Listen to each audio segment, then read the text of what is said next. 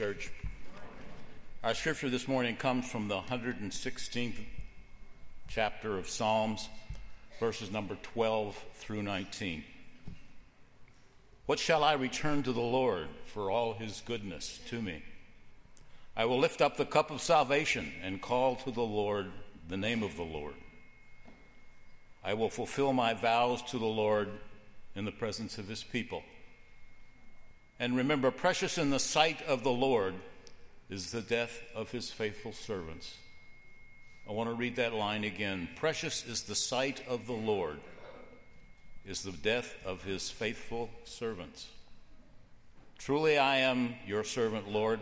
I serve you just as my mother did. You have freed me from my chains. I will sacrifice a thank offering to you and call on the name of the Lord.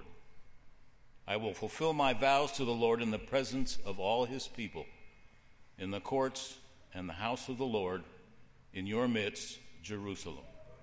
Praise the Lord. This is God's word. You may be seated. I want to welcome everyone who is streaming with us right now. We're grateful that you're a part of our assembly, even though you may not be here physically. We know that you're here in heart, and we're grateful that you're here. Reminder, too, that inside of your announcement sheet, you will find an outline. On one side of it has the order of worship. On the other side, it has an area where you can fill in some blanks and take some notes, some things that might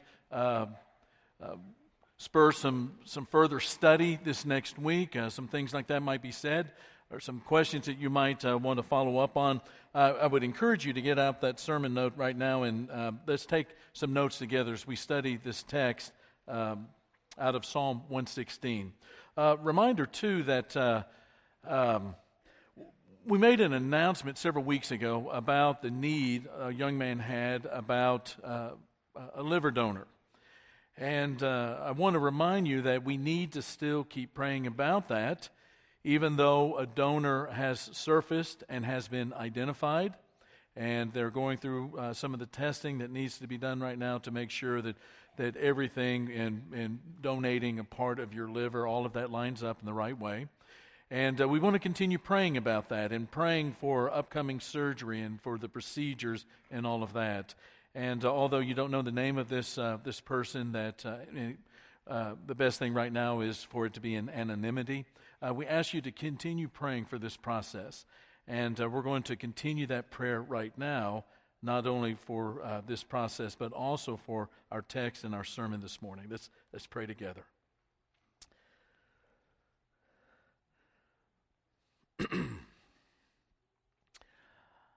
Our Father, we bring in so many forms death into creation. You, however, continue to bring life. And it is this fact that gives courage to our heart and brings gladness to us. We settle in on the promise of Christ, that nothing can snatch us from your hand, that we are safe within your grasp and within your love.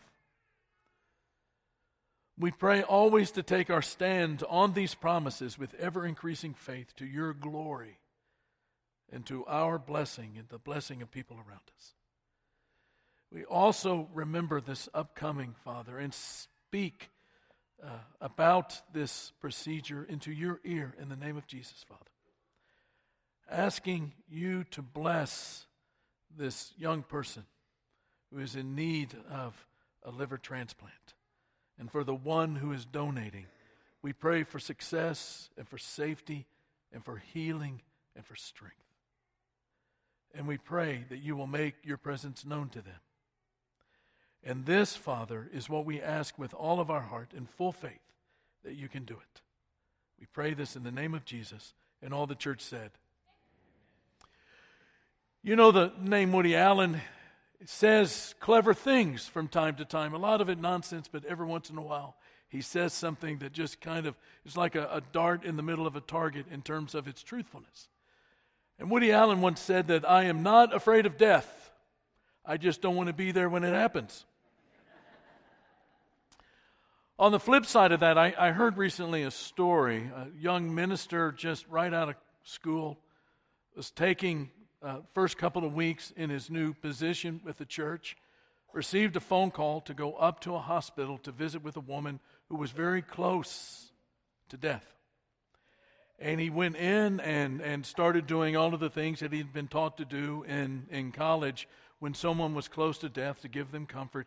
And she said, why don't we hold off on that just for a minute? I have some things I need to tell you. And because she was the only one left in her family, there was no one else, she started to tell this young minister all of the things that she needed to have done after she passed. She talked about the red dress that she wanted to be buried in. She talked about where the wills and safe deposit boxes were located and these kinds of things. And the minister was a young man, his first time in this kind of a situation. And he asked, when there was a break in the conversation, how can you be so nonchalant about your death? And she said, when I was a little girl and my grandmother, whom I love very much, was about to pass, the family were called to the house where she had been lying in bed for about 2 weeks without opening her eyes. The doctor had said that the end was near. We called the minister. The family was being called in. And we went into the room where grandmother was laying in bed. And the minister asked for us to touch grandmother someplace while he said a prayer.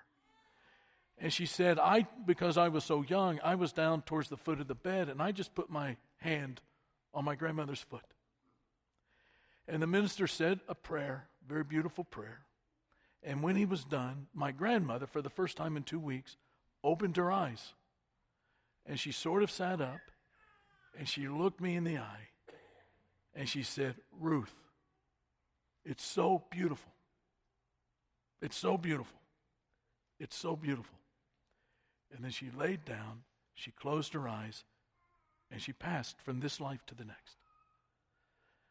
And this woman laying in this hospital bed said, from that day forward, I have not feared what was on the other side. In nearly 4 decades of ministry, I have been present in a lot of rooms where people have taken their last breath in this life. The prospect of death always has a way of bringing out what our core beliefs are, what we believe to be absolutely true, and what we stake our claim of faith on. I have been in those rooms where there has been an unnerving dread and fear.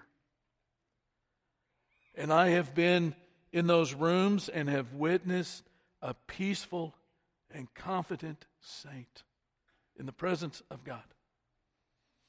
Here's something up on the screen that I believe with all of my heart. When you know the truth about what happens to you after you die and you believe it, and you are satisfied with all that God will be for you in the age to come, that truth blesses you for all of life. I want to say that again.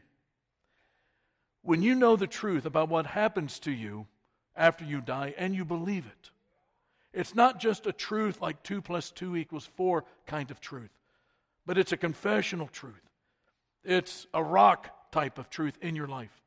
And you believe it, and you're satisfied with all that God will be for you in the age to come. That truth will bless you for all of life. My father passed away in 2013. Not long before he died, he and I were alone, and I had a frank conversation about what I believed happened when a disciple of Jesus passes from this life to the next. The question of what happens when you die is one that I'm asked on a regular basis.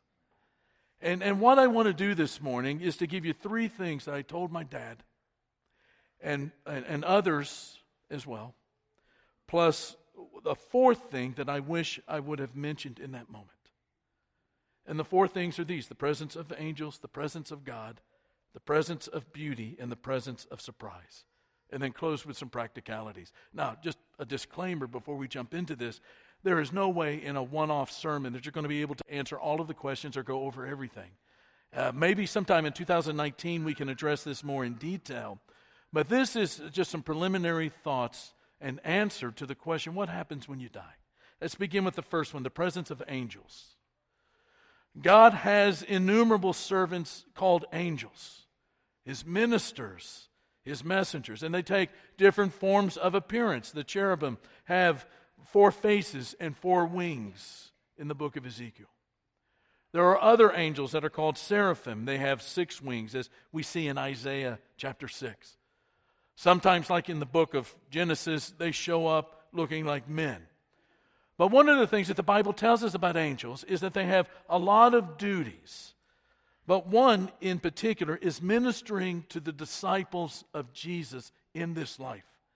In Hebrews chapter 1, verse 14, the Hebrew writer is saying, are not all angels ministering spirits sent to serve those who will inherit salvation? Now, stepping just to the side for a second, one of the big questions people have about death is this: where do people go when they die? Biblically speaking, after death, people go to paradise, or they would go to a place called Gehenna. Gehenna, not a very positive place. Matthew chapter 5, Mark chapter 9 describes it as a place that's the opposite of paradise. Paradise, on the other hand, is a place of bliss. Hence the name paradise. It is a place of bliss for those who have been found righteous.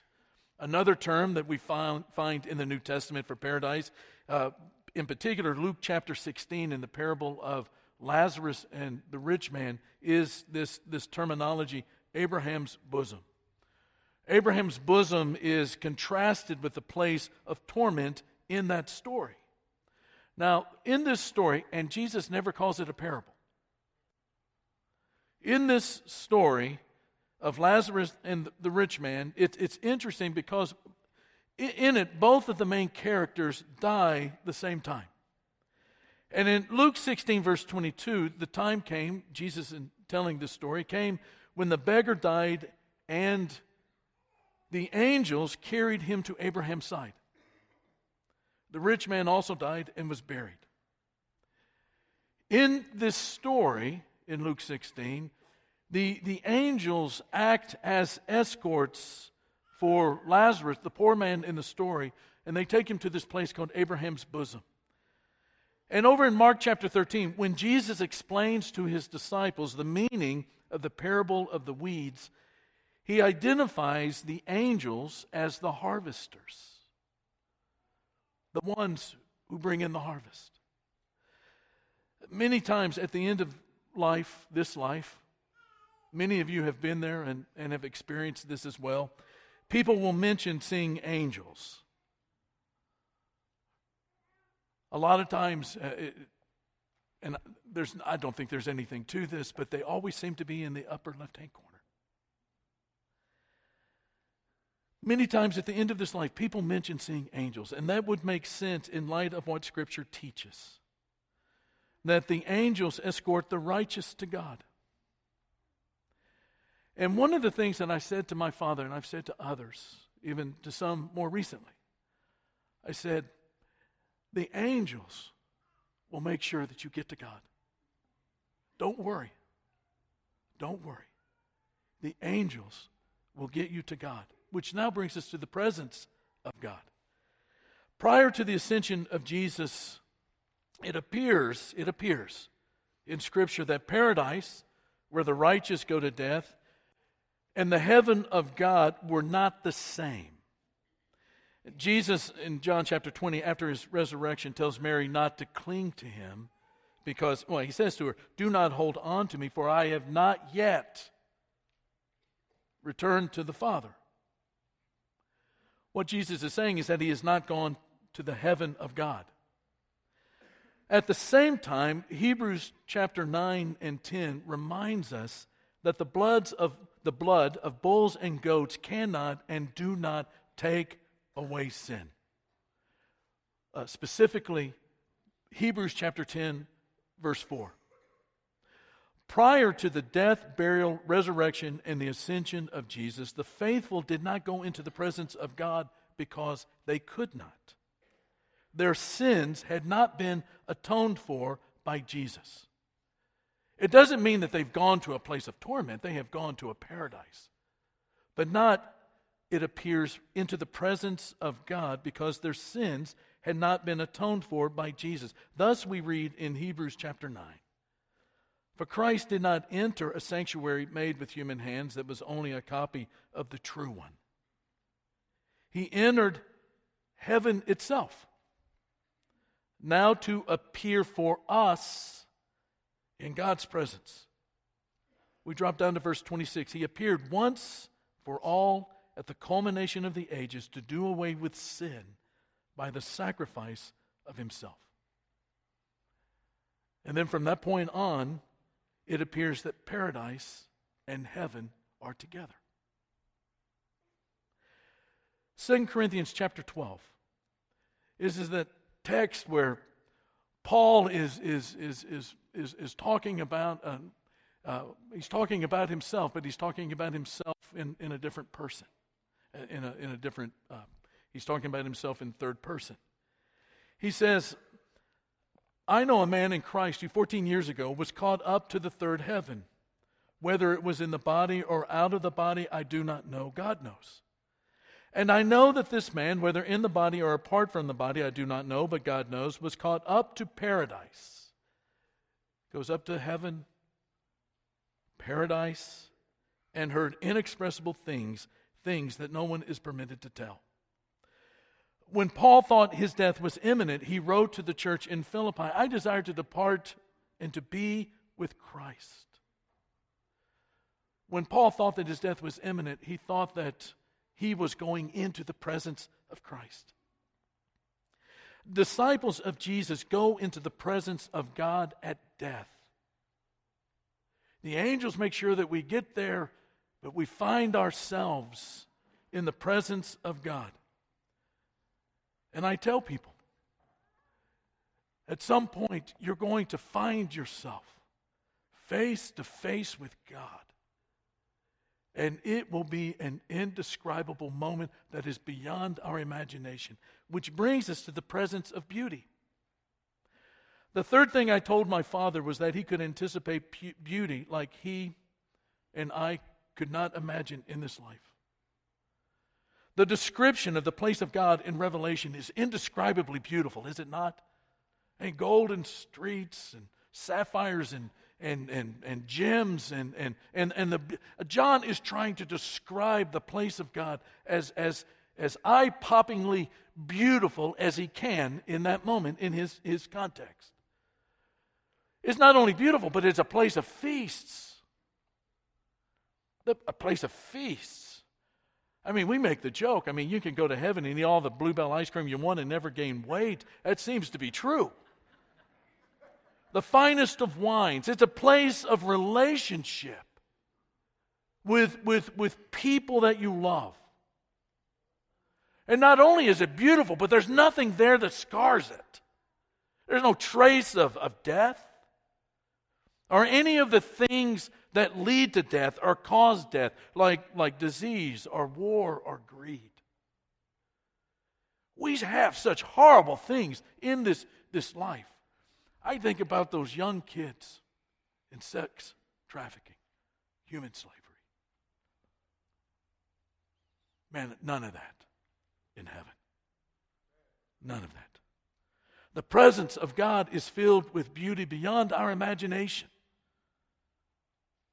I've seen skies in our great state so blue that it makes your eyes water. Heaven is a place that causes all of that to be forgettable. Final thing, and the thing that I wish I would have said, is it's a place, the presence of surprise. Dallas Willard, back in 2013, who died the same year that my father died, he mused out loud one day, not long after discovering that he had terminal cancer. He mused out loud, wondered out loud, how long it would be before he realized that he had died.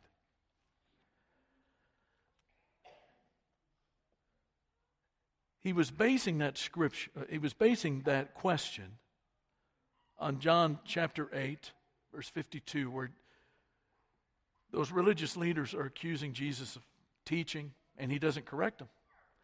He says, you say, if anybody obeys your word, they will not taste death. When you taste something, you are bringing in its core into you. When you taste pecan pie or a McDonald's sandwich, you're bringing that taste into you. You're experiencing it. Jesus was teaching, and they jumped him for it. That if you obey his word, you will not taste death. And Dallas thought that one moment he would be here, and in the next, wide awake in the presence of God. Eyes wide open, taking in all of the beauty, all of the love, all of the glory, the full beauty of God in that moment. And that perhaps it would be a while before he realized that he had passed, so overwhelmingly focused and captured and captivated by the beauty of God he would be in that moment. Oh, death, where is your sting? A couple of practical things and we're done. It is really important in this life that you know the promises of God. There are things that we can talk about, and there are things that we can sing about. But there comes a point where all of these things become absolutely a piece of the way that we deal with reality in this life. It's not just intellectual, but it becomes the posture for the way that we live in this life. One of the things that Jesus teaches us about God is that there is no one that can, and nothing that can snatch us from his grip. We are safe. We are safe in the hand of God. Do you believe that? You know, one of the things that God does, and I've talked about this before, but every time I think about it, I'm overwhelmed by the desire of God for us to believe him in such a way that it creates a trajectory of faith in every instance of life. In Ephesians chapter 1, that first chapter is formed like a hymn. There's 3 verses and a chorus, the chorus to the praise of his glory.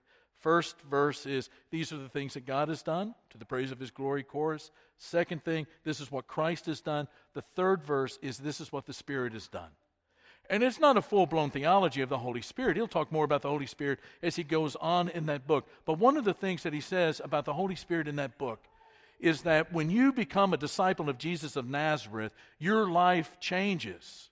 And that the power to change is not just going to rely on you, but God is going to put a Holy Spirit, his Holy Spirit, in you. That Holy Spirit marks you as a genuine disciple of Jesus. No one belongs to the Father unless his Spirit is in him. But the second thing that Paul says is that God puts that Holy Spirit of God in you to be like earnest money. Everybody knows what earnest money is. You buy a house. You want to show how serious you are about that contract, about that agreement, about that relation, that business relationship that you're entering into, that you plunk down, $500, $1,000, $10,000, depending on what the earnest money requirement is, but you give it. And if you give that, showing in good faith that you want to follow through with that, and then all of a sudden, 2 days later, 3 days later, you go, whatever the time period is, you say, no, I don't want to do that anymore. What happens to the earnest money? You lose it. Makes you think twice, right? God puts his Spirit inside of us like earnest money. all of the promises that God holds out to us are true. And you get there at the very end, and if God says, Wednesday nights really did count, or, something. Is my mic on? Okay, I trust you. What that means, if God reneges on those promises, is that God loses His Holy Spirit. And what happens if God loses His Holy Spirit? He stops being God. That is how firmly entrenched God wants you to believe with all of your heart and in your soul the promises that He gives you. If you are a saint, if you are a disciple of Jesus, if you have committed all of your life to Him, and He is your Father and you are His child, one day you're going to see God face to face. And like Paul would say, all of the stuff that we experience in this life is just light and momentary when we consider what God has in store for us, that weight of glory that awaits us. The second thing, and we're done, is draw near to God. Draw near to God. In any kind of a relationship, the more you know somebody, the more specifically you know them, the more deeply and significantly you know them, the more intimately you know them, the more you come to trust and to lean and to appreciate and want to spend time. And the same is true when it comes to living in a relationship with God. A person that you don't know very well, a person you may not know at all, a person that you don't know whether to trust or not to trust, is not going to be much help to you in a time of crisis. But beginning today, as your minister, I want to say to everyone here, if you've been lackadaisical, or if you've been a little flippant, or you've not been very thoughtful about your relationship with God, it's time to change that this morning. It's time to draw near to God and to be intimate with God and to have relationship with God, not just have your sin managed, but to have a relationship with God in which the overwhelming sense of His presence is love. And in that overwhelming sense of love, we know that even though we may not have all details and we may not have all knowledge, we know that what God does for us, motivated in love, is for our great good and our great blessing.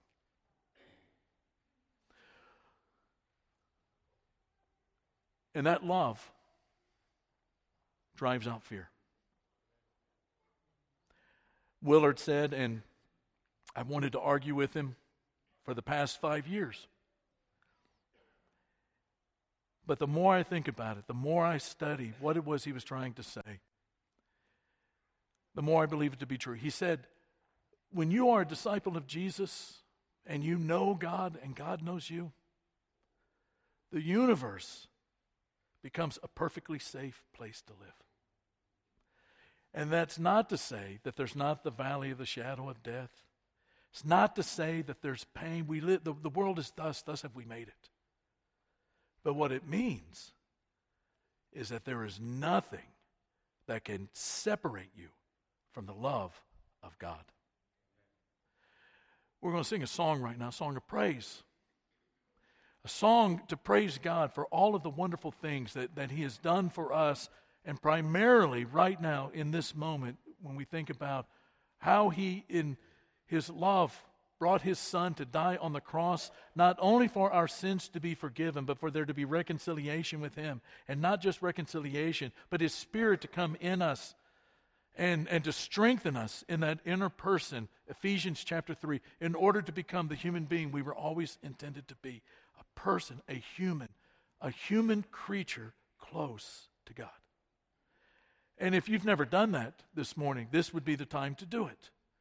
If you've never given your life to God in Christ, in faith, belief of all of the promises, all of the teaching that we read in the Bible, it's time to do it today in order to find yourself in that loving grasp of God. Or there might be some ways that we can pray for you or to help you or to counsel you, whatever they may be. We're going to have 3 shepherds down here at the front. We want you to come down and talk to them as we stand and sing aloud. There's not a friend like the lowly Jesus. No, not one. No, not one.